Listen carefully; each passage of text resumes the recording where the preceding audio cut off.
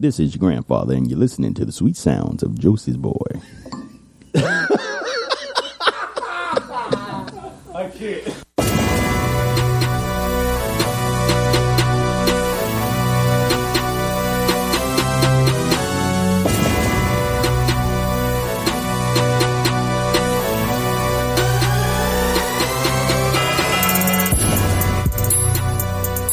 What's going on, everybody?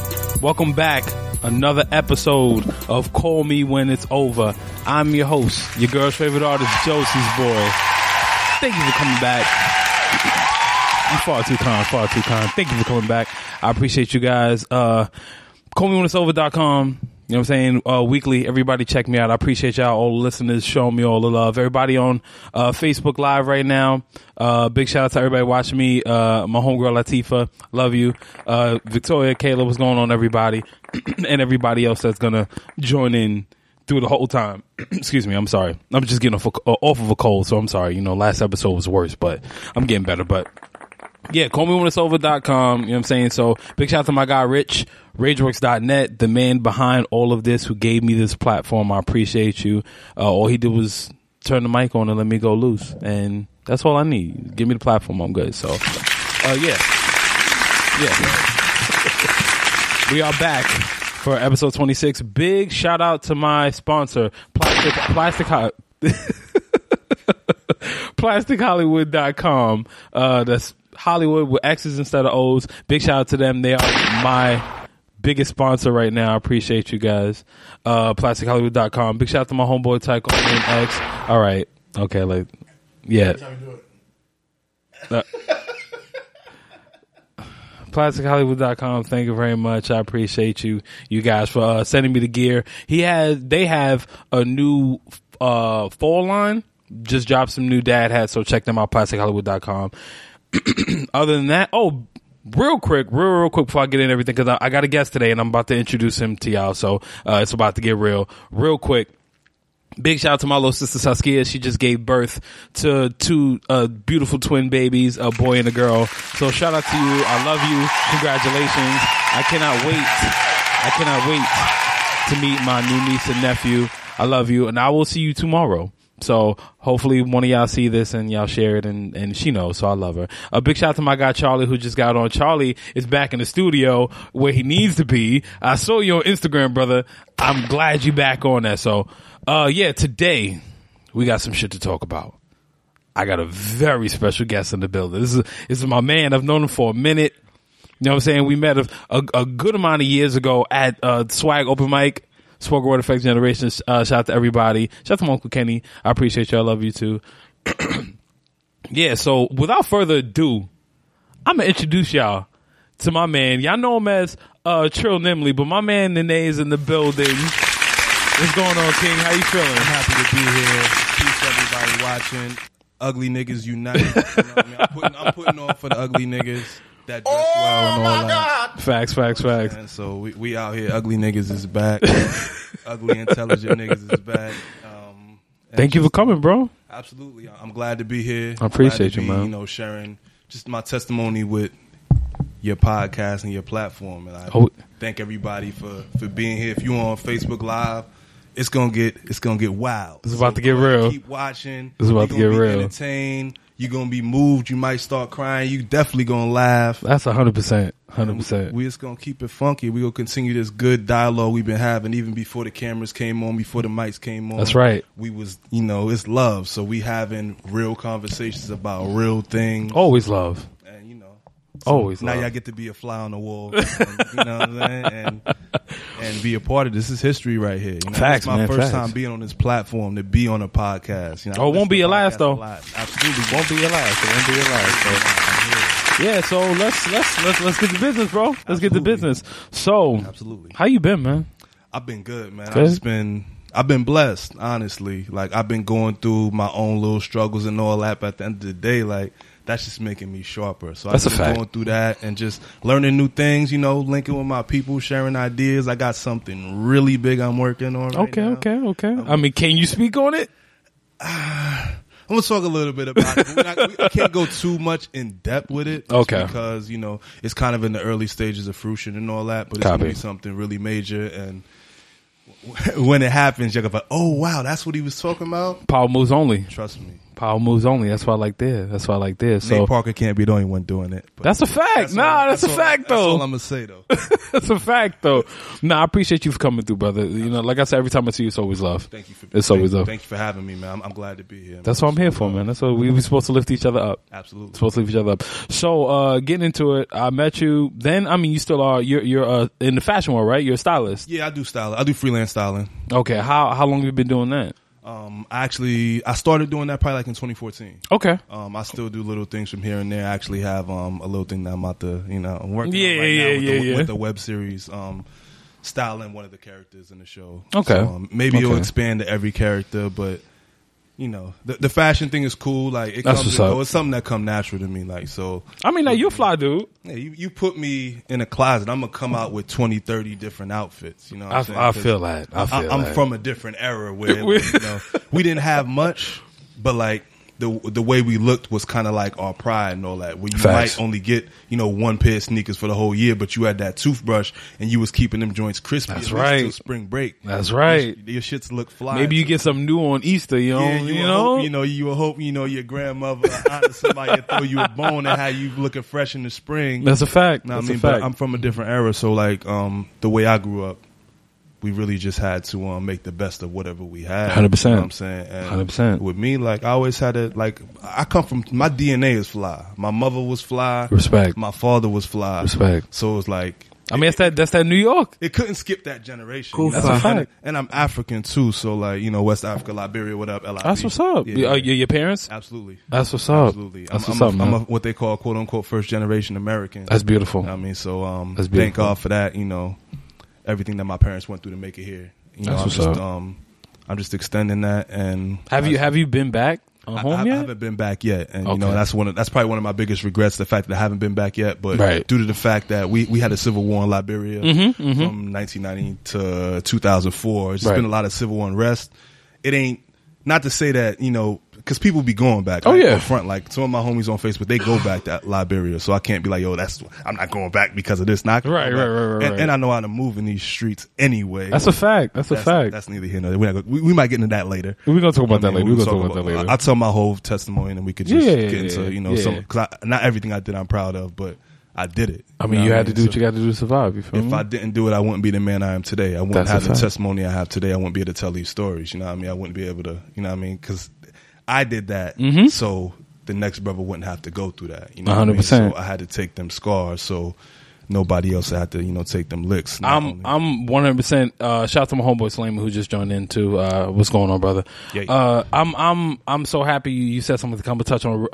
Real quick before I get on this, remember everybody, we taking all questions. You know what I'm saying? Whatever you want to ask. Ask me anything. Anything. I'm gonna keep it funky. If you having a problem with your life, ask a question. I'll give you relationship advice, work advice. If you know a nigga you want robbed or something, I can line them up. Don't condone, but it happens. No, we're not doing that. So, no, yeah, it's real. There we go. Perfect timing. Perfect time. See, now it's perfect. All lives matter though. Hold on. There you go. And we starting early. Yay. Now, to get on that real quick, it's, cause I definitely had the mindset. I'm glad before we got on the mics, we were talking about the same thing. You're on the same boat as me, you know what I'm saying? Absolutely. So, I put something on Facebook recently, last night, and just up at that 3 o'clock in the morning, you know what I'm saying? Your mind, were you working, your mind working, you know what I'm saying? And That's the creative hour too. 100%. With, shout out to my homeboy Mello, he just said relationship advice, be faithful. And you'll never lose. Be careful. Be careful. Yeah, we live in a different world right now. I don't know. Temptation's a motherfucker, Be careful. That's it. But as a painter, as an artist, we both creatives, you know what I'm saying? And as an artist, I always feel like we're not respected enough. You know what I'm saying? It's somebody being from New York, the whole competitive nature. We were just talking about that. It's like when you jump on your own, not enough people appreciate your story until somebody else tells them that you do have a story. Absolutely. Like they got to hear it from a third party. You know what I'm saying? Yeah, that cosign. And I said something to the fact of, and I'm big on telling my story. You know what I'm saying? As I'm sure you are as well, every day, Any chance I get, I got to, because that's my duty. I got to share my testimony. 100%. And I said something to the fact of, you get nowhere in life without taking risks. Leaving your job, losing relationships, leaving home. Oh, yeah, I like that. You feel me? I saw that. Yeah. Facts. And it's like, and nobody can ever tell me anything because I've done that shit. You know what I'm saying? Yeah. The whole, I've gotten fired from almost every job I had. Almost every single job I ever had, I got fired. All because I'm taking off days so I could do shows and shit. You know what I'm saying? So I could travel, do whatever I gotta do. And I feel like with the whole social media age, it seems easier. So people forget that, the people try to skip that step. And they forget that you actually got to go through the pain to get something. You feel me? Yeah, you gotta pay your dues. 100%, yo. And like you said, we from a different era, you know. Yeah. And we're not gonna do this whole it used to be better. Yeah. We're not gonna do that. We just gonna keep it 100. You know what I'm saying? With I would always tell my nephew, it's like it's like running up the steps. You skipping 2-3 steps at a time. Eventually, you're gonna trip. You're gonna fall. You know what I'm saying? You might scrape your knee. You might break an arm. Anything can happen, but point being is like you still trip, you stumble, and now it's like you in that shock of, all right, what do I do here? Because if you skip the step, you don't know what to do next. Yeah. You know what I'm saying? That's something you're missing. So, keeping on that New York vibe. I know you're big on keeping motivation out there. Absolutely. You're really big on so. Being a man from New York and especially the social climate that we dealing in right now, it's definitely hard being one of us. Yeah, it's hard being one of us. And I want to know what do you do to stay motivated? Like, what do you do to keep yourself in that mind state of doing what you got to do? Absolutely. All right. Full disclosure, I grew up in Ohio. I didn't know that. I've been coming to New York since the 90s, so I remember the old New York. Like all these 90s babies coming up, I remember the New York y'all dream about, the New York y'all want to be a part of. But I've been coming here forever. Forever, you know right? What I mean? So like, I've been here, and this is the first place my parents said when they came to America. Mm-hmm. But as far as like us motivating people, I feel like it has to be an everyday process. Like, right.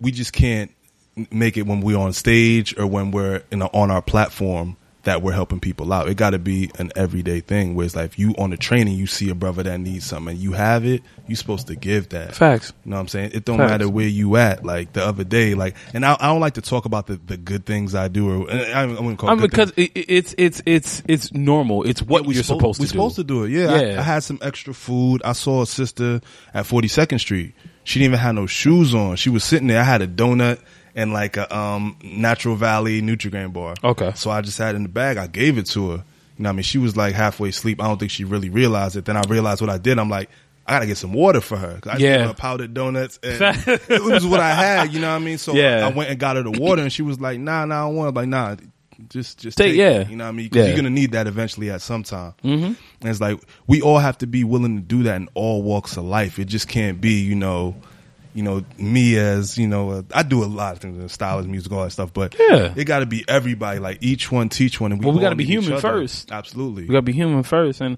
I left here and, my guy Jay, his mom is like a second mom to me, and she made crab salad. She gave me the big Chinese container. I'm like, I'm about to tear this down. You know what I'm saying? Crab salad? You feel? I like crab salad. And I was like, all right, I'm gonna eat some of this on the train. And I kid you not, I got maybe 2 scoops in.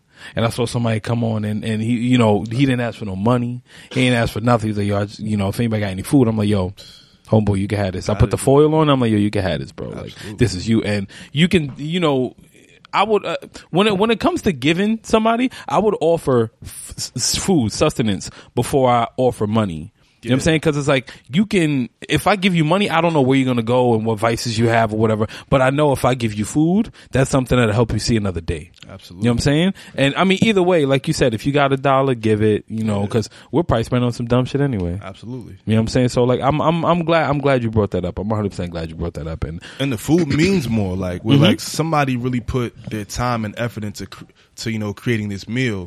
Whereas, $1 bill is just $1 bill. Like my $1 bill, like your $1 bill, like same that shit. person's $1 bill. But if I give you some food, that's someone really put their heart and soul into that meal 100%. to nourish your body and all that. Like, that lasts a lot longer than just a paper dollar that anybody could have had from anywhere. It could have came from a stripper's ass. We're not gonna get too ratchet early though. We're not gonna get too ratchet early.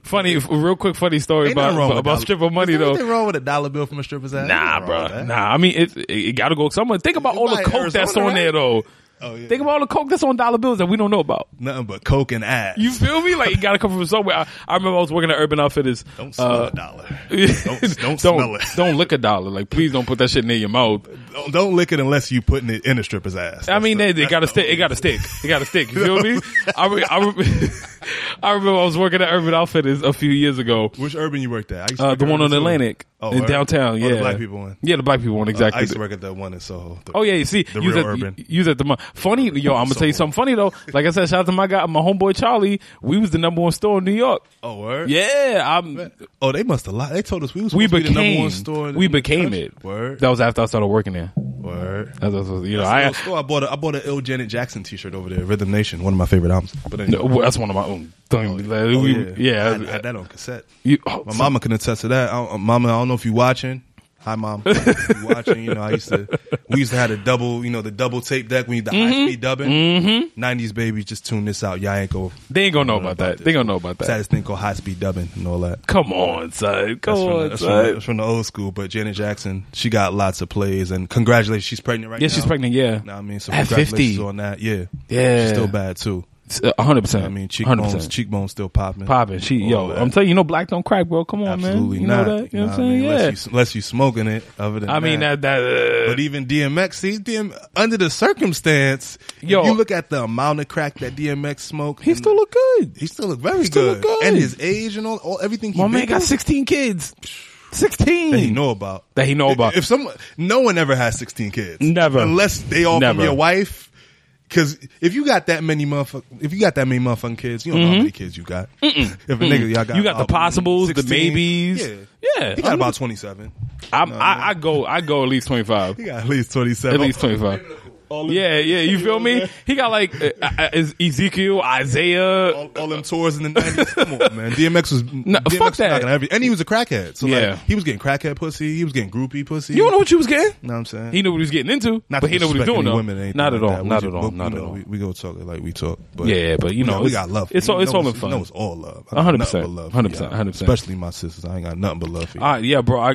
Shout out to my homegirl Katia. So I definitely had a episode 24, I think it was. We had a great conversation about that, about black love and just loving your women in general. Yeah, shout out to my baby too. That's what's up. Yeah, got off the phone. Black love is beautiful. Black love matters, and black love is beautiful. Keep that going, and all love matters for real. 100%. But we focus on this black love because that's what I got.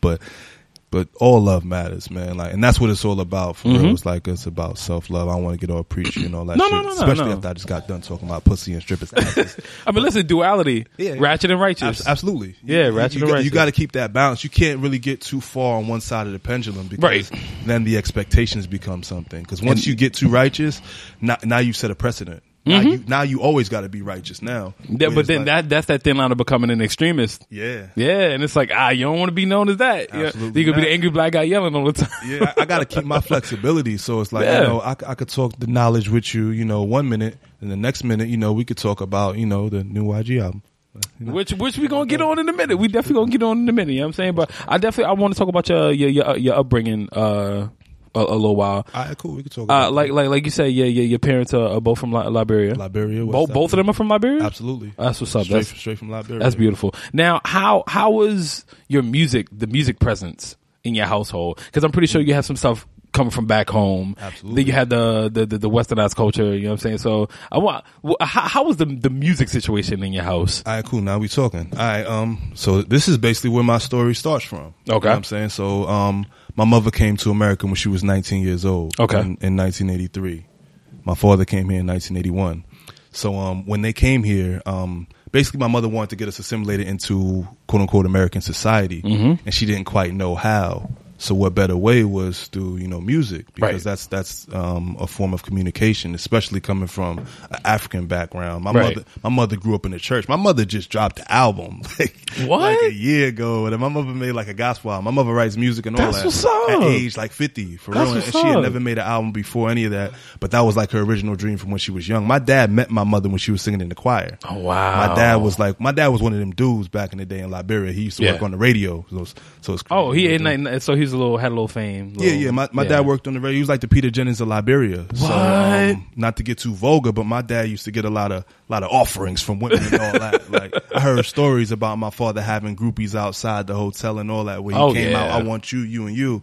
Like, that's that Isley Brothers life. and my grandfather had several wives. I'm named after my grandfather. He had, I think, like 3 or 4 wives. Wow. That's who I'm named after. Not to really condone, not glorify all that, but that's where we from. And it wasn't just a thing of like he lusted so many women, so he had to have these many wives. Like, he was a farmer, and in Liberia, like when you have the means to provide, you can have more than one wife. Not no nigga in a project with 7, 8 girlfriends. Like, you're not doing it right, bro.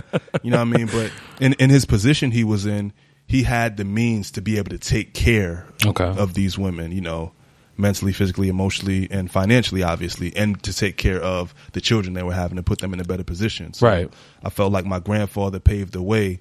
And basically, the way my family got to America is a kind of cool story. I'm gonna break it down. Really good. Like, we got time. All right. So basically, my father, his dad sent him to be raised by missionaries. Okay. You know what I mean? And when my dad graduated from high school, my grandfather, he couldn't read or write anything, but he did have the farm. He gave my father a goat. My dad wasn't really into farming, but my dad knew he wanted to get to the city because he wanted to see what this life really had to offer. Right. So my dad used that goat, polyed, got to the city, and he used just his mouthpiece, just being a hustler. And he worked his way onto the radio. Once he got on the radio, he became like the lead broadcaster for ELWA in Liberia. He used to do the soccer announcements, the news, world news, and all that. He ended up becoming the Minister of Information for President Doe, who was, if you know your Liberian history, he was the first indigenous president of Liberia, and he had an all-indigenous regime. And my father was the Minister of Information in that. Oh, wow. So once my father got into the right position, he was like, I want to go to America and go to college. So basically, Doe just got the paperwork, signed it off, sent it to Ronald Reagan and them. They signed it off. Yeah. And my dad came to America. He had 3 scholarships. He had one to Syracuse University, Virginia, and he had one to Kent State University. Wow. He came to New York. He worked downtown for a couple years, sent for my mother and my What did he do when he got out here? Like, what did he do for work? My pops is a mysterious character. You know, so my dad never really he told me he worked downtown. Right. But like my dad is one of them dudes and like all of y'all whose father was like a player or like they had like a little life that you may not be 100% versed on.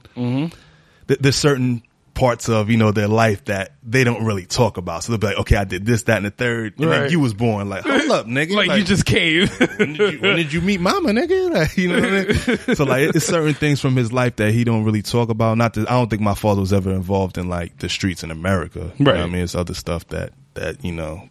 I mean, I'm pretty sure he has little connections here and there. My pops was a player, so like he was probably trying to get it up out of a joint or whatever. You know, so he's trying to get it up out of one of these young ladies in America. That's just that was just his nature. You know what I mean? Get how you live, man. My dad was going hard. He wasn't taking no shorts and no losses when it came to these women. He was out here 100%, 10 toes down. I respect. You know what I mean? Yo, see now, let me hold on. See now, you definitely have to be in the culture to know that 10 toes down phrase. Absolutely. 100%. I'm going to tell you right now. That's the members only jacket, man. That's a fact, though. I swear to God, you are probably like maybe like the second or third person in my life to ever say that to me and knew it. I'm like, yo, you know what? Absolutely, man. That's the cloth I'm from. That's a fact. I fuck with it. So you come from a very historical family. Yeah, my story, and the thing is, like, I'm the continuation of, you know, my grandfather's story, because like I feel like everybody got to carry that torch. Right. So like my grandfather getting the farm, he carried the torch. Him giving that goat to my father coming to America, he carried that torch. So now it's in my hand. Right. I got to take it to the next level. Right. You know what I mean? Because I can't remain stagnant.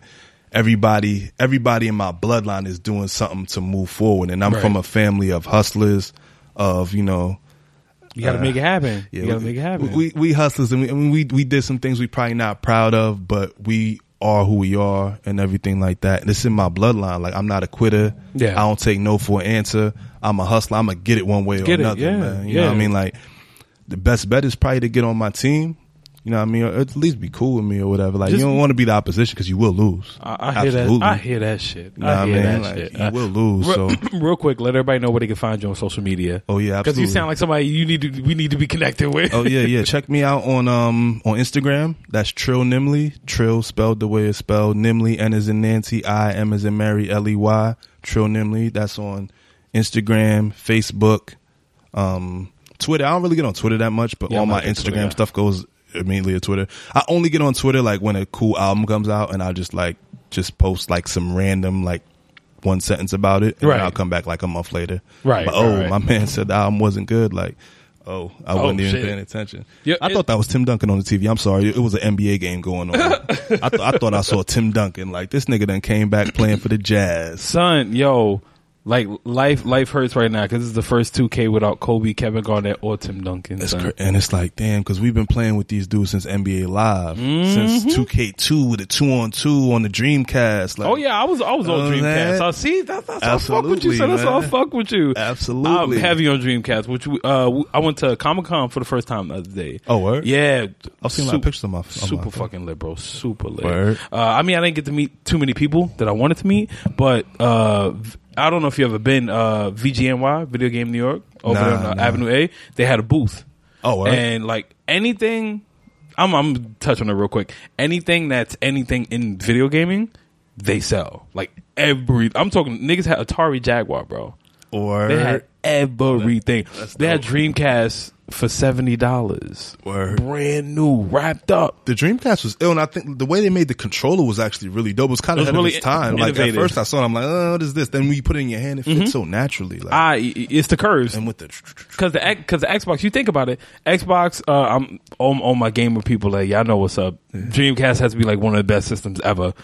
It was so ahead of its time. Way ahead of its time. The only thing that killed it was you being able to bootleg games. Yeah, that's the only thing that killed it. Yeah, because once people figured out how to get that laser hitting that joint the right way, they ain't make no money in the hood no more. Don't let us get a bootleg. Niggas a bootleg. I remember got just cuz. Like, you bought the official. Why you get the bootleg? Just cuz. It was $5. Like, why not? Yeah, I did that for the culture. Keep it on, like, bootlegging is part of our culture. Like, absolutely. For the culture. We got it because at the end of the day, we don't be getting the residuals off of this shit anyway. Not at all. You know what I mean? And we the brains behind all of it anyway. We make and break all the trends. Absolutely. You know what I'm saying? Everything that they chasing us.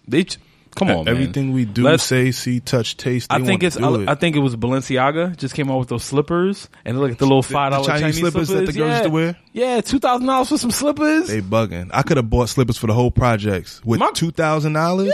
Yeah, I'd have went right to Canal Street and got them for 10 cents a pop. My grandma still wear them joints.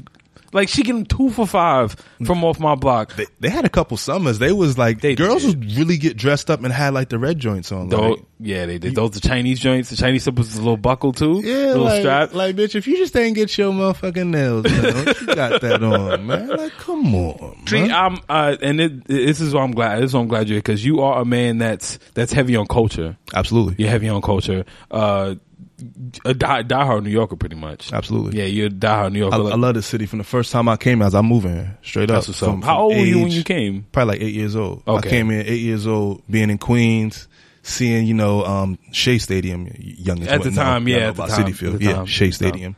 Just being out there and just like, cause me, like I'm a hip hop kid, so I grew up listening to to the Mobb Deeps, the Nas, and all that, and their music was basically just giving me the visual of New York. So coming here and being able to taste, touch, and feel and all that, I'm like, yo, this is where I gotta be. Like, my soul felt aligned when I came to New York. It felt like this is where God wanted me to be. This is your euphoria. Yeah. You know what I mean? Like, that's why, like, I love New York. I love New York. No matter how much I say I hate it, I love New York. You know I feel like only New Yorkers say how much they hate New York. Yeah, like, because I'm not gonna lie to you. We went out for my birthday. Remember we went out for my birthday last week, and we were sitting in the bar, and I'm like, yo, Brooklyn is so fucking white now. Like, damn. Yo, we were on the way over here. Me and Perry was saying, like, yo, every time I see a motherfucking bike rack, a bagel shop, I just want to snuff somebody. Facts, though, for no reason. I'm like, man, and it's not even on some prejudice shit. You know what I'm saying? It's like, yo, you don't belong here. To me, it's about the culture. I feel like anywhere you going, if you can add to the culture, then go ahead and go there. Yeah, do that. I can move to Washington Heights because I could be ingrained in that culture. You know what I mean? I could eat the food and all that. Yeah. You know what I mean?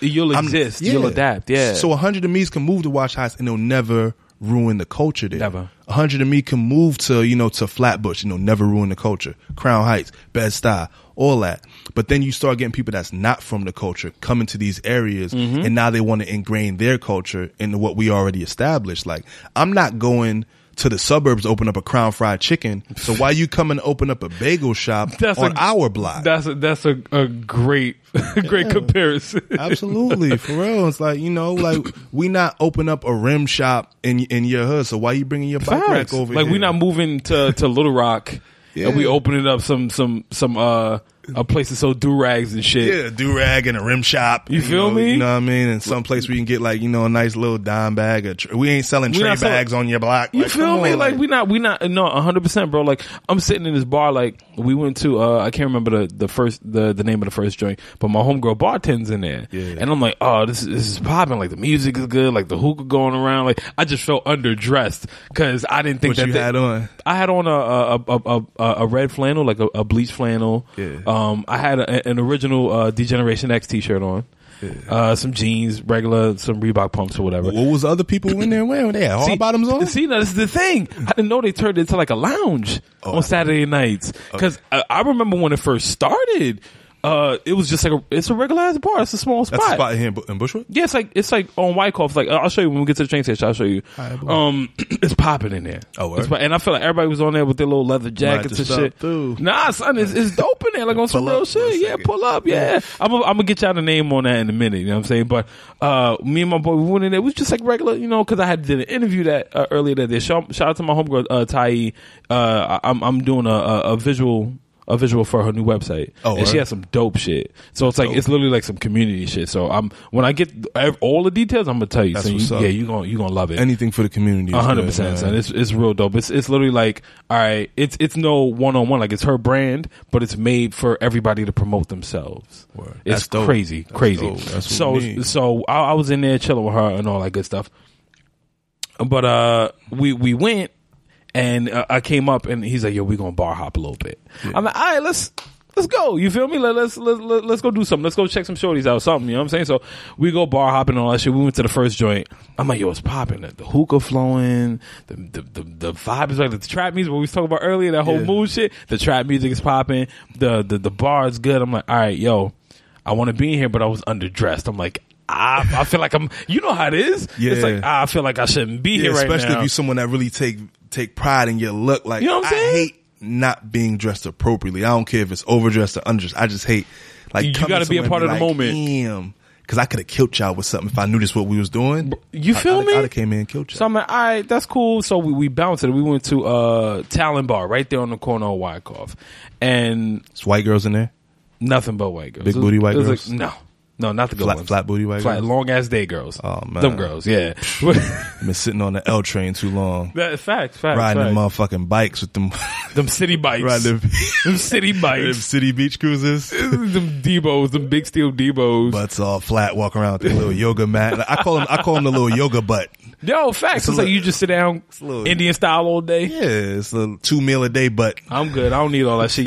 Your little bit of protein come from like 10 peanuts. I'm good. 300 calorie a day butt. We ain't got time for that. Give me some of that. I need that 2,000 calorie booty. You feel me? I need that. You can get some rice going. You feel me? Tiffany, what's going on, love? Shout out to my homegirl Tiffany. Yeah, yo, she what's up, Tiffany? She a joint. Oh, word? She's beautiful.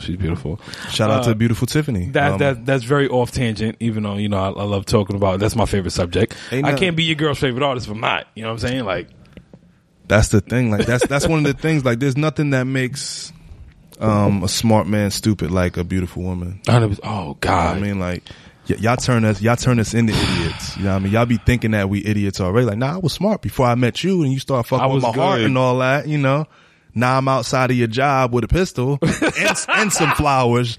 Just, you know what I mean? Like, anything can happen. It's like now I'm waiting for you. Like, yo, you said you love me. Yeah, you said we was good. You like 3 of my pictures on Instagram.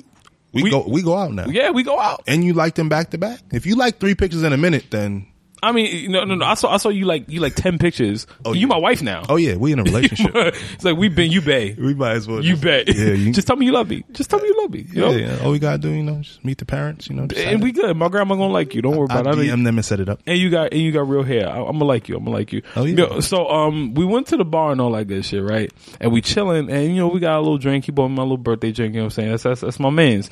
So it was really your birthday. Or you just my birthday was that Monday. Oh, so we went out Friday. My birthday was that Monday. So I'm like, that's how girls do it. Girls like this is my whole birthday month. Oh no! I just take the weekend. How many days your mom was in labor? How you get the whole month? That was a long. She did some work. My joint was on a Monday, so I was like, fuck it, I'll wait till the weekend. Yeah. I had all the stuff to do on the weekend anyway. So we went, I had my little drink and all that good shit, and we sitting there, and I'm looking at like, besides us, the only black nigga in there is the little bar hand. Right. Yeah, you got the little white chicks in the back blowing their little vape and all, and I'm like, I'm just looking, and I looked at him, I said, yo, Brooklyn is so white now. It's different. What the fuck happened? What happened? It's like, yo, I got to search to find it. Yo, I paid $6 for a sandwich the other day, B. Where? I live in the Bronx now. Okay. So where in the Bronx? I live by Yankee Stadium, but they're gentrifying over there, right? Because I heard they were saying that was there. like one of the cheapest places to live. It's cheap. I read an article on New York Daily News, and that was like one of the cheapest hubs in New York. But they had it in the New York Daily News. Like, who's going to be here in the next? Bro, I'm gonna tell you. Since I'm like I said, I grew up in Spanish Harlem. My kindergarten when I was 15, so it's like I've seen it all happen in succession. It's like I remember in @99. Sitting in the project, seeing white people walk their dog through my projects, and then I saw the Disney store open on 125th. I was like, oh, I knew at like 13. I knew like, oh, this is bad. 2 or 3 o'clock in the morning, I'm listening to Funk Flex, and they walking their dog through my projects. I'm like, oh, something's wrong. Uh-oh. And then I came to Brooklyn. I moved. I didn't move in with my mom. Like I was with my grandmother. We lived in Brownsville. So where in Brownsville? Saratoga and St. Mark's, right on the hill, MOPville. Okay, Okay. So I used to live close. I used to live on Ralph and Prospect. Oh yeah, you're right there. Right there. Yeah, we was probably there at the same time. Yeah, I wouldn't even be shocked. Small world, probably. That's a fact. Yeah. And so you know how it is. You know how it is. You New York. Once you from one hood, you from any hood. You comfortable everywhere because you move around. Well, at least the era from where we from. Yeah, I can go anywhere in this city. Like, I don't. People be, I'm not going to far. Right? I'm going anywhere, man. Like if it's something cool and it's something I feel like I need to be there. Like I don't really bring that type of energy anyway. Like I'm past my former life. So, I'm dolo everywhere I go, bro. Yeah, almost everywhere I go, I'm dolo. I be the same way. And like me, like every time I leave my house in Brooklyn, I see somebody I know. I don't care where I go. Son, I go anywhere in this city, I'm gonna see somebody I know. How many events have I went through? I passed through and like you were there. Yeah, and just bumped into somebody. Always. I ain't know he was coming. What up? You feel me? Like, always. I knew about this. That's how it always. So it's like I seen that, and then this was like. I was over here like 2000, like 2001, something like that. I was in Brownsville. So this is like still pre, like I've been in and out since I was 7. So it's pre Barclays Center. It's like niggas are still getting Brooklyn. beat up on Fulton for leather jackets. Like still, you know what I'm saying? And I'm like, all right, cool. Then I remember they started rooting up Atlantic. I'm like, I seen this already. I seen this happen. Then I moved. I've been in the Bronx for like 3 years now. And I'm like, all right, you know what? This helps me because I'm not far away because I'm on the 4 and the D line, so I'm like 45 minutes away from here. Y'all got some nice Spanish joints in the Bronx too, bro. Yeah, I live on the hill, so it's like I'm surrounded by it. Fordham Road is like being in Rio de Janeiro. Ain't it though? Ain't it? Fordham Road in the summertime is like a rap video. It's like them old Hype William videos when every chick has like the crazy dunk with the crazy dunks. That's a fact though. That's Fordham Road. Even though like every nigga up there know I don't belong up there. They just like, yo, this is a Brooklyn nigga. Like, he just look at me funny. I'm like, he ain't from here. He moved different. You know what I'm saying? So. Where I'm at, I'm a few blocks away from the stadium, probably like maybe 5 minutes away from the stadium. Yeah. And I see all the white people come over on game day and all that good shit. And then I read an article one day about a Jewish person bought my building, matter of fact, recently. Uh-oh. So once I saw that, I was like, that's strike one. Then these Who owned it before? Who the Jewish dude bought it from? Another Jewish dude? A Dominican family. Because in the area I'm at, it's all family based shit. Like they've been there for decades. You know, so I'm in like the last part of the Bronx where it's like family businesses. You know, they gotta keep don't sell them buildings, man. If you all black and brown people that own things in the city, don't sell it. Keep it. At least wait until they tear the projects down to sell your stuff, because your property value is gonna go up 4 or 5%. Once they start tearing down the projects. Get your money. But don't sell before then. Do not sell before then. You're gonna regret it. So that first strike was the Jewish guy buying my building, and then I saw these 6 people moving in, and one of them looked Puerto Rican, so I didn't think twice about it. I'm like, all right, cool, whatever. Kind of find out it's these 6 kids that live together. They from Parsons. They go to a new school. So I'm like, that's how gentrification starts. You sell it as an artist studio. It's like a perfect place for artists. You're 20 minutes away from the city. And I'm like, on the 4 train, you good. Yeah. Then I read that article in the Daily News, and I think it's like the official for the borough. Like I can't remember his name. It's like something Diaz or something like that. He says, I miss the old Bronx, but we got to spruce it up. So they're trying to get like those mechanic shops start on Grand Concourse. So they're trying to take. They're trying to take them all, and that shit goes deep. It goes blocks. This is like it follows the train tracks, and these are thousands of jobs we about to lose, bro.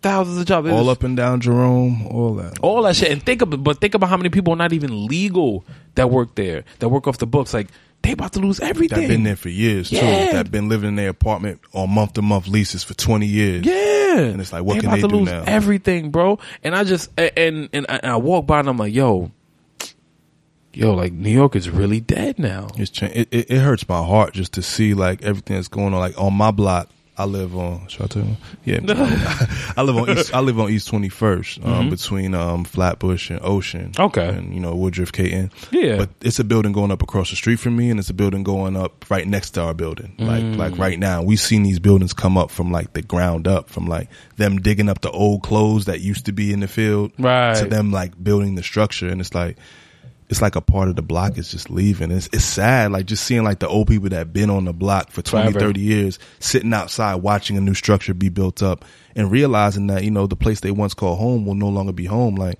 as black and brown people in New York, our days are numbered here. Very much. And very much. Like, it's not a game. Like, they privatizing the projects and they go tear them down, because at the end of the day they building condos across the street from all these projects, and it's like the people that live in the condos don't want to see the people in the projects, and vice versa. The projects don't want to see the people in the condos. But remember, it's when they started doing that at Red Hook, it's like, oh shit, all right. Because I had my first apartment that I had on my own. I lived on in Carroll Gardens, downtown Brooklyn, on the F train. And Red Hook was like right the underpass. I was right there. Yeah. So all the kids from Red Hook used to come in my neighborhood and rob all the white people. Yeah. They leave me alone because they know like, you good. Like you live here, but you good. Yeah. They get all the motherfucking white people, and I'm like, get how you live. Do it for the culture. I want to get what you got to do. Eat how you got to eat. You know what I'm saying? But it's like they can go back to Iowa. They can go back to motherfucking South Dakota, Boston. Yeah, go back. I was in the fucking trip. Funny you said that. I was in the train station the other day about to buy a Metro card, and I'm waiting for this family. Now, don't get me wrong. I've been a tourist before. Yeah. I've been other places. Like I know it's not easy. You know you know what I'm saying? Like cool. I speak. We can all speak. So I'm sitting there and I'm waiting for them to use the Metro card machine. All day. All day, bro. I'm just like, yo. Wrong button. I'm like, yo. I literally have my $5 in my hand. Like, just let me put my shit on my card. Just give me a minute. So I'm standing there, and the lady turns to me and she says, "Are you from here?" I'm like, "What do you mean?" She's like, "Are you from here?" I'm like, "New York?" She's like, "Yeah." I'm like, "Yeah, I'm from here." Like, can't you look at me and tell I'm from here? And she's like, I had to explain to her how to use the Metro card machine. And at the end, her husband goes, "Oh, do I get my money back if I don't use it?" I'm like, no. It's America. Money back? Like, what you don't ever about? Get money back. Ever. Even when you deserve it. This money back? What you talking about? And this is, it's so funny that when we meet people, the first thing we have to say is, are you from here? Yeah. Or where are you from? Or, and it's never, and it bothers me when somebody I know is not from here. Like, I'm looking at you, I could tell you're not from here. And you ask me if I'm from here. Like, it's offensive. It's kind of offensive. Yeah, because like, oh wow, it's like, because you're not expecting to hear that. Like when someone like even us, like I think we have like an American privilege at times. Like where we just automatically assume everybody speaks English. Like where you just see somebody and you just start talking English to them, and it's like, yo, you know how many languages is in this world? Like, what makes you think that this person speak English? Like it just stops there. Why you just assume they speak English? Like, it's been so many times I've been on a train and I've been like, you know, just small talking with someone will walk by with something like, I was on the train the other day, when the Global Citizens joint was going on. I had to go scalp a ticket. Anyway. Hey, do what you gotta do. Hey, you gotta do what you gotta do. You know what I mean? So I had to go scalp my little ticket or whatever, get some weed money. So I got back on the train. And there was this dude that was supposed to be quote unquote blind. Okay. And you know, it was a packed train. But he was navigating through the train just a little too well for someone that was blind. Yeah. He had his little cane in his hand and he was holding the joint. I'm like, yo, this dude just walked through a whole packed car, rush hour, you know, 6 train and didn't bump into one person. He's supposed to be blind. So I say that to the girl next to me, you know, and you know, I'm laughing, you know, trying to get her to laugh. Yeah. Nothing like that. And then she started speaking another. She started speaking another language to her homegirl to say, you know, what I was saying. And then they started laughing. I'm like, oh wow, I just assumed that, you know, she spoke English. Right. It's that culture shock. It's that culture shock. But real quick, everybody that's on my Facebook live feed, unfortunately the video is about to end right now. So CallMeWhenIt'sOver.com. This episode should be out in a few days. Y'all will know. Y'all will know. So make sure y'all get it. 100%. I appreciate y'all all for listening. So I'm gonna holler at y'all. Oh man, you know what's messed up too? It cut you off? Nah, not yet. My homegirl Clan just joined in, and she never really gets to see my shows. Now I feel bad. All right, so look, rewatch it. We over here, and then just download it, and you know you go get everything. That's a fact. But thank you for tuning in. Yeah, we out here. We in here. Everybody that tuned in, I'm sorry if you missed this first half. We about to record the rest of the show, so just go back and watch the video. CallMeWhenIt'sOver.com. I'm gonna holler at y'all. So peace. Yeah, you know, getting back to the whole culture shock. It's like you never really realize how. Let me turn that sound off so nobody can hear that. You never really realize how much of a melting pot New York really is. Absolutely. You know, it's like, all right, I did a project. And this project was kind of a mind fuck for me. Why you say that? Because it was a new structure. It was a hotel. Now, as a painter, it's like, all right, when you find big projects in New York, you gotta do what you gotta do. You got bills to pay. You feel me? Absolutely. So they hit me up about the hotel. It's over there on Flatbush. It's on Beaver Street, right across the street from Bushwick Projects. So I got hit up. I was one of the 8 artists, which I still felt like I was not a first choice. I'm not gonna lie to you. Just the way the email was worded, and I'm like, all right, I'm pretty sure somebody turned you down first. Like you was a fill-in. You feel me? Like, I end up having, which I'm not shocked. I end up having the one of the top pieces in the venue. Yeah. Everybody goes to my floor, so each floor was a neighborhood in Brooklyn. So when he told me about it, I was like, oh shit, I want Brownsville. Like, that's the first, I want Brownsville. And it's like, nah, Brownsville's not a choice. I'm like, damn. I thought y'all said it was a part of it. You feel me? So I was like, what's the choices? They said, Williamsburg, Bed-Stuy. Bushwick, Williamsburg, Fort Greene. Bed-Stuy, Fort Greene, Coney Island, no Greenpoint. Greenpoint. I know that's a reach. Greenpoint and something else. Greenpoint's in Brooklyn. I don't think it's a part of. It's Brooklyn. Not a part of Brooklyn. Like, it's a place. Part of Brooklyn. Yeah, Flatbush is a part of Brooklyn. You feel me? Greenpoint's just in Brooklyn. So it's just a place that's there. It's like a street. It's like Brooklyn. Bushwick Ave. That's it. So I'm like, all right. So the first thing I could think of was, all right, let me get Bed-Stuy at least. Let me have Bed-Stuy. I'll take that. That's close to home. Like, you feel me? The white guy already has it. He lives there. Oh, you feel me? Like, you own it. I got you.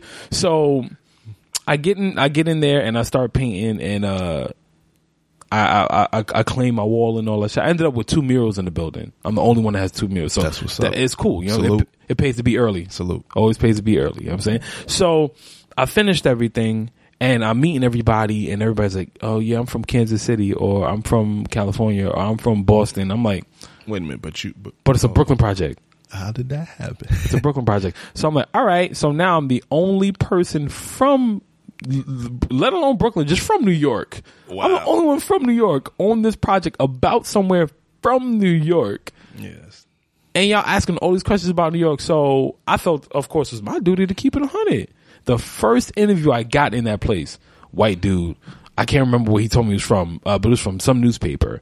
And he's like, oh, so what is your piece about? I said, well, I have camouflage here to show how my people, we adapt to anything, even though we were uprooted from here and they took everything else, starting all the way from Atlantic Avenue. Gave him the whole story. Yeah. He goes, so would you say gentrification was right or wrong? I said, it fucked us up. Those are my exact words. I said, it fucked us up. He said, what do you mean? I said, I got a Starbucks here where I used to buy my sandwiches. You know what I'm saying? I got, so now this corner store is going to lose, their family's going to lose money. We're taking money out of their pockets. You forget that these self-owned businesses, that's how they pay their rent. Yeah. You know what I'm saying? Livelihood. That's inspiration for us. I'm like, all right, I can own a store too. Cause like she used to live around the corner. I can own a store too. You feel me? So during that whole thing, I'm like, all right, cool. I did this. I took it just for the money, but I still feel like I did my thing. I represented well. But the biggest mindfuck was, all right, this is a hotel in the middle of Bushwick, across the street from the projects. What the fuck did I just do? Yeah. What the fuck did I just do? Like, I just contributed to this shit. And it's like, I don't regret it, but it's something I beat myself up over a little bit. It's kind of like, it's like a catch-22 because it's like, it's only right that someone from Brooklyn was a part of it, and who better than you? 100%. 100%. Who more deserving than you to be a part of something that is for Brooklyn? Because at the end of the day, gentrification ain't gonna stop, whether we don't like it or not. They coming. They got Bushwick already. Bushwick they got Bed-Stuy already. They coming for Flatbush. They coming for Brownsville. Oh, they coming for Brownsville. And we was like, yo, they never coming to Brownsville. Yeah, right. Remember we said that about East New York too. Shit. East New York is dead. Oh yeah, they got East New York. They started building so many houses out there. So it's like, we ain't even gonna tear down the shit y'all got. We're gonna move so many of our people here that we're gonna have our own voting block. And we're gonna get y'all out of here. Yep, I remember when I was living on Saratoga, all them, it was all through Brooklyn. It was all them white houses was popping up, all the houses, the white gates and shit like that. I'm like, yo, my building still got rats in the basement. Like, how they get this? Absolutely. What the fuck is this? You know what I'm saying? So they got the exposed brick and all that. Like, when me and my man was on our way here, I'm like, you could tell the gentrified buildings because they got the new doors. Mm-hmm. They got the new doors, the exposed brick, and they got the lit up little intercom. Like, yep. You can see it. With the camera. Yep. Like that's all the new buildings. And the other ones you see, they got the old regular old door. You still got to say, who is it? Yeah. You say, you like, yo, look out your window. Who that? And yeah. You know what I mean? You still got to scream like, yo, I'm at the door. Like, no facts though. They buzz you right in. They locked up right now. Niggas is locked up right now. Like I said, being a man that's big on culture. Real quick, I want to let y'all know y'all can follow me on Instagram at JOSIESBOY, all one word. One more time, tell them where they can find you at, bro. Oh, you can find me on Instagram, Trill Nimley. That's Trill, N-I-M as in Mary, L-E-Y. Instagram, Facebook. I get on Twitter from time to time. All that. So you, like you say, you don't really get on Twitter like that, but when you do, you talk about music. Yeah, only thing I get on Twitter to do is just like post a comment. Like some people might call it contrarian or whatever, but I got a lot of different opinions when it comes to music. You know what I mean? So yeah. Like, I mean, you're a man that always, got you on Facebook and you always speak your mind. Absolutely. And I love it. I pay my dues in this game as far as like hip hop. I could talk about hip hop with anybody. 100%. You bring Fat Joe over here, you bring Russell Simmons, you bring Irv Gotti. I could talk about hip hop with them. So like for me to argue with someone from a 90s baby, you can't tell me about Tupac. You can't tell me about Biggie. I was there. Facts. I was there when Mobb Deep came out. I was there when Onyx came out and had everybody trying to get a tech. Facts. I was there when we used to call Tupac Bishop after Juice. Yeah. So I can't have these new kids that's infiltrating the culture tell me about my culture. Mm-hmm. Y'all don't know. Y'all mm-hmm. wasn't there. What y'all need to do is learn the history of this culture and really preserve it. I'm not hating on anybody that's doing their thing or whatever, but we have to recognize where this culture came from, what this culture was here to represent, who this culture was here to help. I feel like a lot of people were just trying to look at what the culture could do for them instead of what the culture could do for us as a larger community and all that.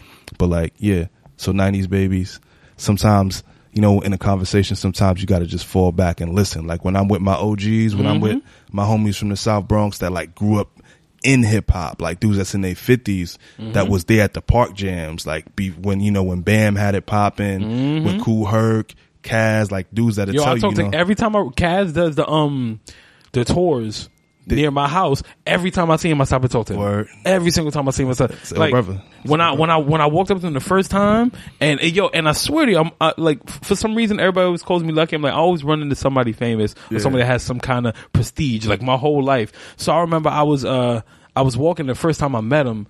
I was like, yo, Grandmaster Caz was good. He said, yo, what's up? And he looked at me. He said, oh, what's up, young blah? I'm like, yo, you a legend, man. Thank you. Thank you. That's all I told him. And we chopped it up. And we were talking, and I'm like reciting his rhymes. And he's like, yo, how do you know that? I'm like, man, I'm a student of the game. Yeah, I'm a student of the game. That's one of the first real ill lyricists that really brought like his pen game. That's one of the first dudes that really had a sharp pen and came in this game and like he paved the way. Like he was one of the forefathers. Because he was before Kumo D. Lyricism, he paved the way for Kumo D to do what he did, for him to pave it for Rakim. Mm-hmm. And like when you really just study like rhyme scheme, pattern, internal rhyme, all that. Like I'm really into this hip hop shit. Like facts. A lot of kids, y'all want to talk about beats and all that. Beats is cool, and I understand why people listen for the beats and all that stuff. Yeah, and that makes 100% sense.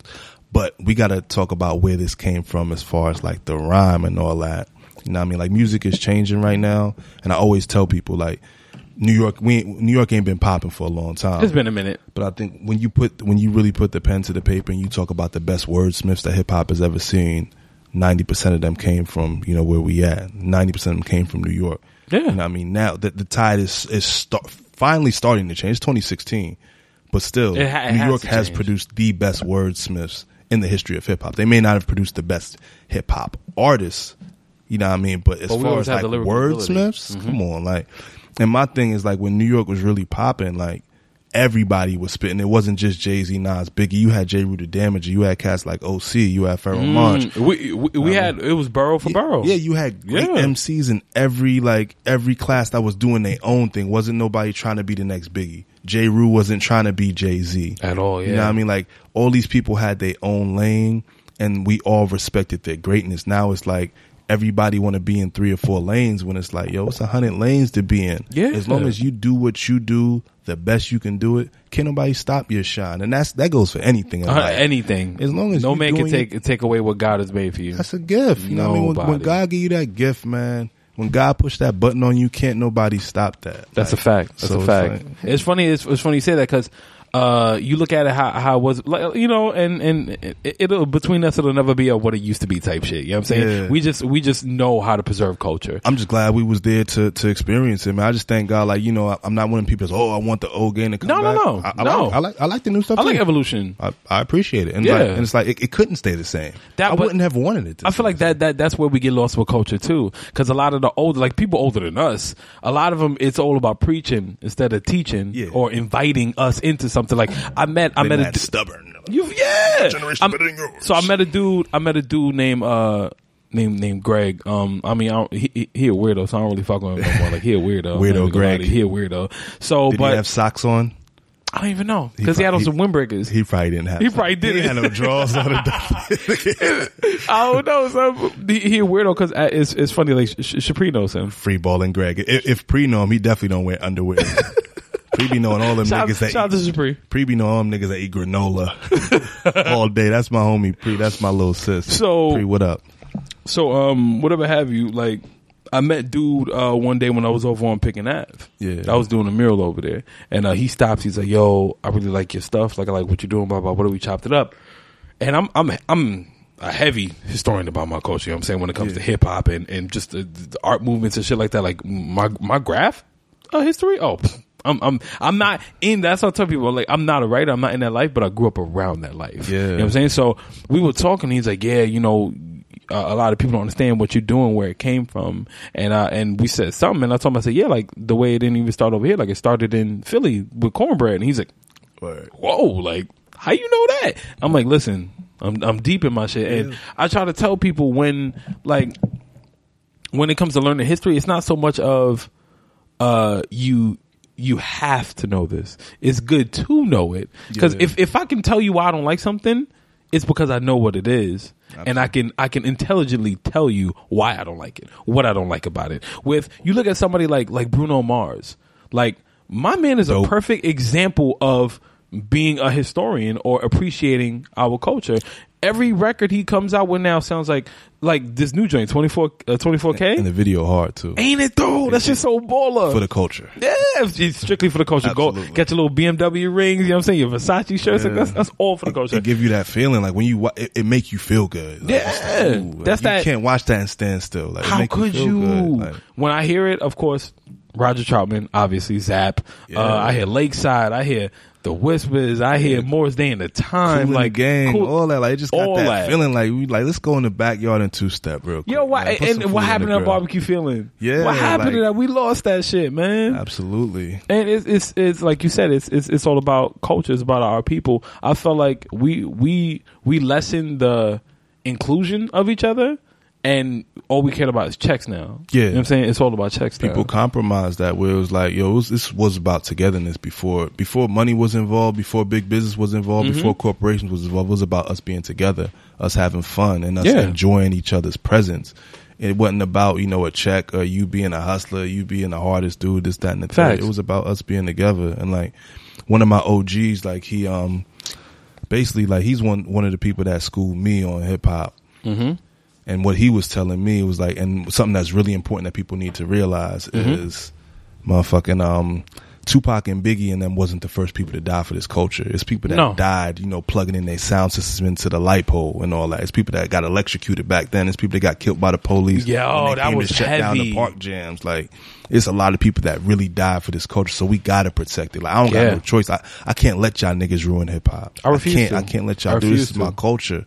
I can't let you do it because so many people have died and laid down their lives for us to be able to do this, to be able to appreciate this art. 100%. You know what I mean? Like, 100%. So we really gotta, like, the same way we pay homage to the Pacs, the Bigs, the Puns, we gotta pay homage to the, the MC Get Busy's that we never met.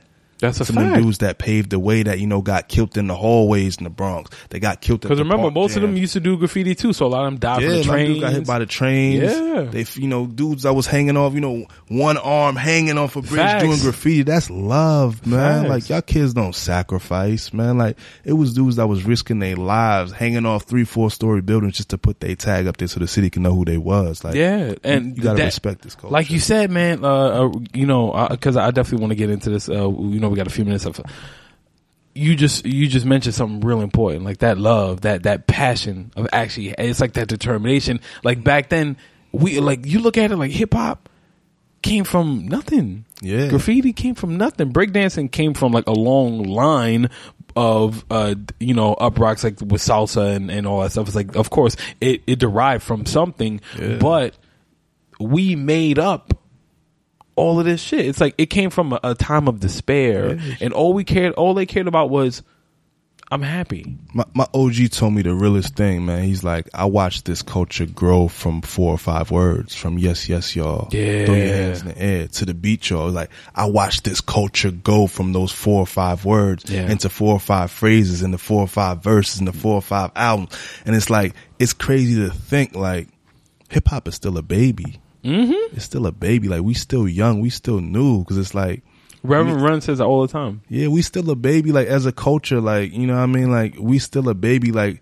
we gotta let a couple of our legends die of old age. You know what I mean? When the Jay-Z's and Nas's die at 70, 80 years old, still rocking like Frank Sinatra, then we can really start talking about this is hip hop. Because everybody else, like, they had the BB Kings. The country music got the Dolly, the Dolly Partons and all that. And we don't have that. Yeah, we always got to strive to do like better. I think like attention span has to do with that too, though. Yeah, the attention span. Because we let, like we were talking about it earlier, the way we used to sit with albums, like we pretty much grew up the same way. Yeah. So it's like I had the 8-track in my house. My grandma still had her records. You know what I'm saying? Like I sat down, listened to. I used to get whooped for scratching up them records. I didn't know that. You needed a special needle. I just saw him on TV scratching records. So I'm like, we got records. We got certain. I'm gonna scratch. My mother whooped my ass. That's a fact. Shout out to my moms though. Like my grandmother's, like my grandmother raised me. You know what I'm saying? I'm product of the 80s, so you know how it is. Like your parents get into the street life. You know how that goes. Yeah. So my grandmother would just like introduce me to so many things. You know what I'm saying? Like I said, well, like that's because of her, I'm in love with Prince to this day. Still, you know what I'm saying? R.I.P. to Prince. Yeah, rest in peace to Prince. Yeah, it's a true artist, true genius. and just a great mind, a great heart, and somebody like God bless him, God bless his memory, and like Prince ain't gonna never die as long as I'm alive. That's a fact. Because I saw his impact. That's a fact. I felt it. Prince ain't gonna never die. Like, I watch Purple Rain all the time. I was watching him when he was alive. Like shit. Prince is an ill dude. Prince had the ill, like one of the illest like mystiques and swag. Like he was so mysterious. Like he just didn't put everything out there, and that made you just want more. Like yo, that's he always had a bad joint with him too. Like Prince always had his image right. Whether he used to wear some wild stuff, but he was such a player about it. Like he was such a player, and there was so much security in his thing where it was like, I don't care. You never question Prince, and even if you question, Prince can do whatever the fuck he wants. That's Prince. What's wrong with you? Come on, Prince. Man. Like, and yo, whenever I talk to people about Michael Jackson and Prince, and they compare, and I'm like, yo, that's like compare Pepsi. I don't drink soda, but like popularity wise, when we talk about Pepsi and Coca-Cola, it's like Pepsi is the in your face, always broadcasted, always promoted. That's Michael Jackson. Yeah. The style, the what Coca-Cola does with like putting lyrics on bottles, like the artistry, that's Prince. Not to take anything away from Michael Jackson, because that man's a genius in his own right too. But like, I was just talking about Michael Jackson. I think he was a fucking wacko. But you know, I mean, you know, musically, I can never take nothing away from him. And like Michael Jackson was a part of my upbringing. Yeah. Pause. Put 13 pauses next to that. That's my guy though. But we had the records and all that. You know, I remember looking at. Remember he in the what was that? The Thriller. Mm-hmm. He had like his hand like in a certain way, so like these tendons was like kind of up, and that shit used to scare me. Yeah. So we used to like, because we used to have a record, so you open up the whole record joint, and he had like the picture. He had like it was like him chilling with like a leopard, like a baby leopard. Yeah, he had like a leopard. Suit. Yeah, like, it was real player, like 100% player. My favorite Michael Jackson album still to this day is Off the Wall. Like Off the Wall is still my favorite album. I was listening to a debate about that. And they were arguing about it's arguable. It's arguable. I like Bad, honestly. Bad was a good album. It's not as good as like Thriller and Off the Wall, but it's a really good album. Even Dangerous was good. Dangerous was really good. My mom bought me History on tape when I was a kid. I tell you how old I am. That was in '96, and he had Biggie on there too. Yo, I'll tell everybody. I had before I had the score on cassette. Like the Fugees, I had the score on cassette. Shout out to my man Sly. He let me hold that score on cassette. He had that.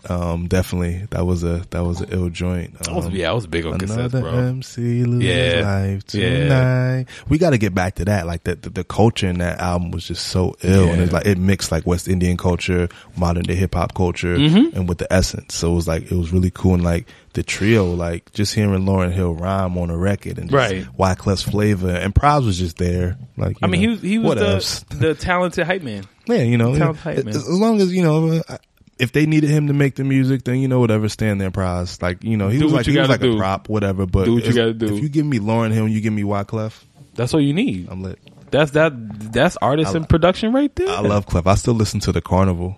The Carnival is such a slept on album. Such a slept on. So many joints on there. The first joint, Apocalypse, Bubble Goose. Like what? You got to really be from the culture to appreciate a record like Bubble Goose. 100%. Oh man, 100%. Ill record, man. Like shout out to my guy Jason Ellis, because every time I get around, like he an older dude. Like you'll like him if you meet him. We always have these conversations, and these are conversations I love, man. I could talk about hip hop to the end of the all world. Day, like, all day. And when we talk, because I'm 31, so like when we speak, he's almost 50. Like he's in his 40s. Oh, so he an OG. He an OG, exactly. Yeah. So when we speak, he's like, "Yo, you're the only person I know at your age that can like speak to me." I'm like, "I'm not the only one. You just got to meet him. Yeah, you got to meet them. It's a couple of us out here. Yeah, it's a dude that write at the magazine with me. 23 years old, Brandon. But his uncles was like how we are. Like they was like raised, hip hop nerds. So they put him onto it. So me and him, we be talking about 90s hip hop, and he's 23 years old because he was raised right. Yeah, he was raised right. You know how many 60 something 70 people year olds I could sit there and have a great conversation about Al Green with. You know what I'm saying? Like and they'll tell you too, like, yo, I had this joint, I had the 12-inch of this right here. You know what I mean? I bought that 45. Like I bought this the same day I bought my little silk shirt and all. I had, they had the little chest out, nappy chest hairs and all that. Like for real, like that's what. Like no, on some real shit. I'm not gonna tell people that we lost a lot. We let a lot go when it came to money. You know what I'm saying? Money took a big part, but we compromised a lot. We compromised. We compromised our creativity for whatever reason, and it's like, when you think about it, it's like, all right, cool. We all from the hood. We all want to get out, but like I felt like that ate up our mindset too much. Yeah. Too much, you know what I'm saying? So it got in the way of artistry. Like somebody like Kanye who was desperate. I think a lot of people just needed a way out. Like music was cool and they had a passion for it, but they really yearned for a way to get out of the neighborhood of their situation. Or, you know, like to help out their family and all that. And I feel like a lot of people compromise their artistic integrity in the name of saving their family. And it's like, can I really be mad at somebody for that? I can't. Cause you look at it like, in the 90s, when anybody was coming out of Compton or Watts or LA, it's like you coming from all these streets, you want to get away from it. Yeah, like people want to get out of this life. And it's like, especially with then, like with me, like I always look at hip hop, like hip hop is like the House of Representatives, where it's like, I didn't know what was going on in New Orleans until Master P came out and told his story. You know what I mean? I didn't know what was going on in Compton until these dudes came out and told their story. So it's like, we represent entire cities, states, countries, areas. And it's like, if I never been to New Orleans, how am I gonna know what's going on? I listen to Juvenile, I listen to Master P, and they represent that. Or like with Queensbridge, like before I went to Queensbridge ever, I already knew what it looked like. I already knew about 12th Street, Nas illustrated side. That shit. Nas, Mobb Deep, Mega, called Mega. Ooh. Yeah, Tragedy Gaddafi. Yeah, all of them. That was the first rapper I ever met. Oh yeah, Tragedy Gaddafi. That's what's up. I used to talk to him on AOL Instant Messenger. That's how old I am. Talk to him on AIM. I used to talk to Reverend Run on there too. That's what's up. That's love right there. Like, yeah, you know, it's a good guy too. Reverend Run's actually a good guy. I never met him personally, right? But like for him to take the time out to talk to people on something like a platform like that. Yeah. But he was ahead of his time, so he understood. And that's why he was able, like, you see, we used to send those little tweets out or whatever. He really knew what he was doing. He was big on Twitter before, like, a lot of other rappers were, He was engaging with the people. Peace to him. You know, with big shout out to Reverend Run. I'm gonna run into him eventually. You know what I'm saying? Like, we're gonna run into him eventually. So I wouldn't mind running into one of his daughters for real. No, that's a fact though. Even though one of them got a baby, but both of them got babies. Yeah, they do. That's right. The older one, one's baby pregnant too. now, or whatever. Angela's pregnant now. She's about to have the baby. Angela bad. Like Angela really like, and she was always pretty, but once she really got her body in order, like. And you know, I mean, I feel like she had a head in the right place. I feel like he raised them right. He raised some really good kids. You know what I mean? Yeah, he raised them right. Other than JoJo thinking he could rap, and getting kidnapped and shit like that. Like that's a whole nother story. Bro. He was on some other shit, but they were a good family. I enjoyed watching that show, so I feel like they provided something good for the black family. Like you really got to see black love, right? And you got to see like real parenting, where like you know kids make mistakes. You know, fathers make mistakes. I'm gonna crash your car or. I broke this. Yeah, there's a lot of learning experiences in that show. You know what I mean? And getting to see Angela and Vanessa is always a plus. I can't be mad at that. You know what I'm saying? So Rusty was hilarious too. Rusty he was funny. He was a funny little nigga. He was a bugged out guy. Funny little kid. He always did some dumb shit. Always did some crazy shit. So, but yeah, man. So we got a few minutes left, and real quick before we done, we probably got like 5-6 minutes to talk about this real quick. You gonna ask me about the Grammys, are you? No. Don't give a fuck about no goddamn Grammys. Right, you are big on battle rap too. Absolutely. Yeah, and we pretty much come from the same time, so yeah. We can talk about that shit. Now, do you? And I asked Nico. Shout out to my boy Nico because we spoke about this too. Do you see battle rap furthering now? Or do you think it's gonna burn out soon? Honestly, I feel like battle rap has reached a plateau. But at the same time, I feel like the plateau that it's at right now, battle rap is in really good space because we have a lot of leagues. There's still a lot of competitiveness, and there's still new freshness coming out. Like, and I feel like battle rap is still one of the places where battle rap is still one of the very few forms where New York actually has a strong presence when it comes to battle rap. We got Charlie Clips, T-Rex a legend. We got Murder Mook, Hollow the Don. Whereas like hip hop, we still got record, Math. Yeah, Math Hoffa. Math is cool. He's actually a really nice guy too. Like a lot of people think Math is like this crazy dude that's gonna slap you and all that. Math is a really nice guy, man. I can tell. He's a really good guy. I can tell. Yeah, really good guy. A lot of those guys are really nice too. I mean, people forget like it's a sport. Yeah, it's like playing ball. Yeah, it's like, all right, we cool here. When we get over there, it's a different story. Yeah, it's game time. Yeah, it's game time. You know what I'm saying? I'm trying to run you off this court because you know what I mean. Because this is my livelihood. That's a fact. I got to go for mine, but that's a fact. That's a fact. So, my thing with battle rap, I love it so much. I just don't want to see it burn out because there's a lot of money being talked about everywhere now. Yeah, it's like you got King of the Dot, you got Don't Flop, you got UW, you got all these Midwest joints. Like, there's a lot of stuff going on, and you know how it is. They got to do like a March Madness of like battle rap, where like you get the top, top 16 dudes from URL, top 16 dudes from King of the Dot, top 16 dudes from Don't Flop, top 16 from UW or whatever, and you just set up like a tournament the same way the NCAA tournament is, and then you have like someone from the URL bracket, where you have like a 1 seed.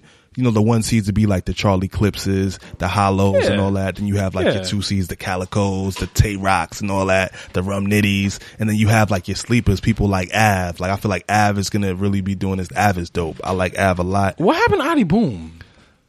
Did he go to jail? I think Adi Boom went to jail, I think. Cause he just disappeared. If he did, hold your head. I think he's in jail. I don't want to. I was a big fan of his. I liked him. I think I only saw one of his battles. Okay, I see maybe like 3. I think he's locked up. I wouldn't be shocked. He was still in the streets. So who do you think? Who do you think is like the hottest new dude coming out the battle? I like Rum Nitty a lot. Like I wasn't too versed on Rum. Rum Nitty's surprised me. Rum Nitty's hard. Like Rum Nitty surprised. I'm really feeling him right now. I'm very happy that Ill Will came back. Yeah. I'm glad Ill Will came back too. Fan. Like URL, whatever's going on between him and URL. I'm gonna watch that battle as soon as I get home. Oh no, I'm gonna check that shit out tonight. I'm definitely gonna check that. My girl gonna be mad. I'm still a Tay Rock fan. Oh, Tay Rock is dope. Tay Rock, Tay Rock and Calico is like my 1A and 1B because they up there. Calico's like rarely in battle rap. He pops up like once every 18 months, but when he comes to, he does his thing. Like the battle we had with Sue Surf was a classic. The battle we had with Tay Rock was a classic. Like, and Hitman's first rounds, man. Hitman's first rounds. That's as far as we can go. The other 2 rounds, but Hitman's first rounds. Because everything about show out. So hey, Hitman's first rounds, man. I love him. and talking about bad rounds, we're just gonna leave it at that. Brother, I thank you for coming on, man. I appreciate you. We can go on for another 5 hours. Thank you for having me. I appreciate it. This is not gonna be your last time here. Absolutely, I'm down. Whenever you already know. Holla at me. I'm down to. We can come and talk about everything. It's a million other things we could have talked about. We gotta do a part 2. Oh, absolutely. I'm comfortable with everything we talked about so far, but it's much more we can go in, dig deeper. 100%. You know what I'm saying? Thank everybody for listening. Tell them one more time where they can reach you at. Y'all can hit me at Instagram at Trill Nimley. That's Trill, TRILL, N as in Nancy, M as in Mary, LEY. I'm out here. You can follow me. I'll probably follow you back. If you're a girl and you're pretty, I'll follow you back. No private pages. Yeah, no private pages. Like, that's the thing. Like, I don't really know how pretty you are if you have a private page. And like, I'm, you know what I mean? Like, and I want to see like who you are. Like, do I want to follow you? If you have a private page, I don't know if I want to follow you. Know what I'm saying? Facts though. But yeah, man, I appreciate you coming out, man. One more time, I'm your girl's favorite artist, Josie's Boy. Follow me on Instagram at JOSIESBOY,